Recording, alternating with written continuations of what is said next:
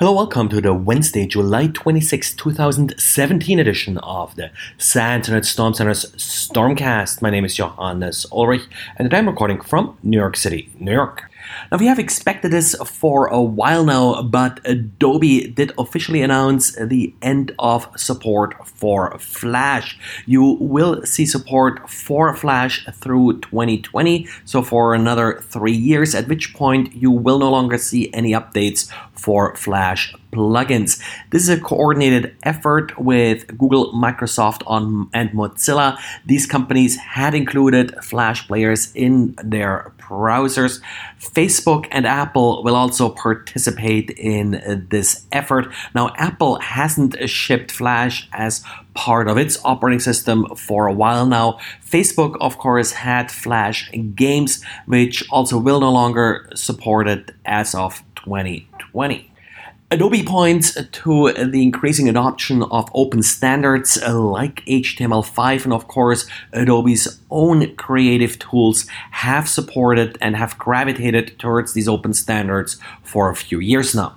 And Salesforce released an interesting tool to make it easier to profile SSL clients. Now, I've talked about this in the past. Cisco, for example, did some work on this, where you identify SSL connections established by malware by looking at subtle differences in how the SSL handshake works.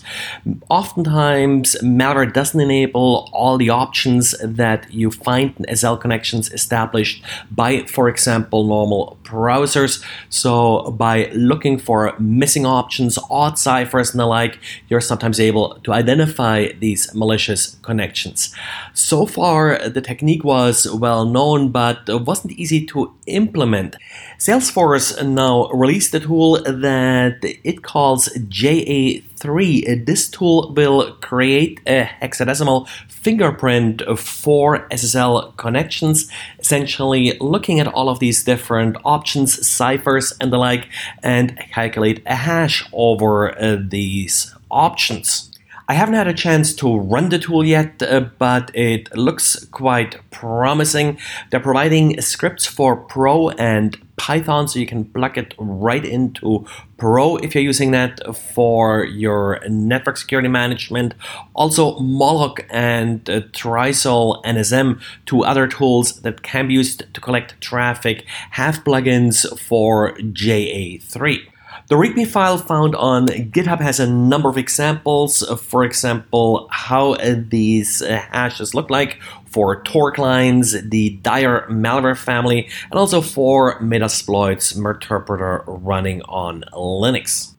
JA3 does not consider the certificate or ports or IP addresses, so really just focuses on these client hello messages, and they already enumerated 400 or over 400 different JA3s for different applications. The database has also been published.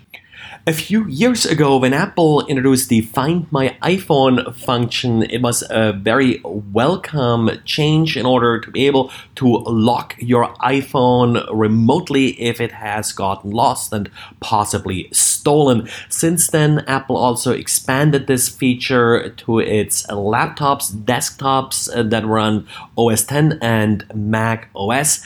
But in the past, this feature has also been abused, and German news site heise.de is reporting about yet another wave of attacks that take advantage of this feature. The attack essentially holds the device ransom, but not via malware, so there is no ransomware involved. Instead, all the attacker does is guess the user's iCloud password, log into iCloud, and then lock the devices remotely. When you lock a device remotely, you can also display a message to a user, and this message will then, of course, display the ransom demand.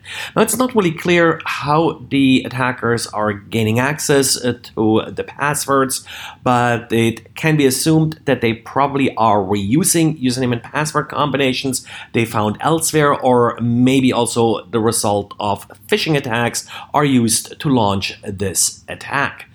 If you're running iOS, then recovering is not all that difficult. All you need to overwrite the lockout screen with your current device password. Now on OS X and Mac OS, this is a little bit more difficult. This feature is actually implemented in firmware and quite secure, which would be a good thing until someone else does it for you, and the only way to recover appears to be the Apple Store.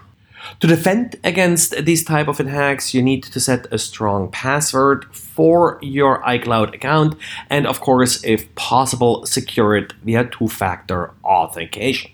Well, that's it for today, so thanks again for listening, and talk to you again tomorrow. Bye.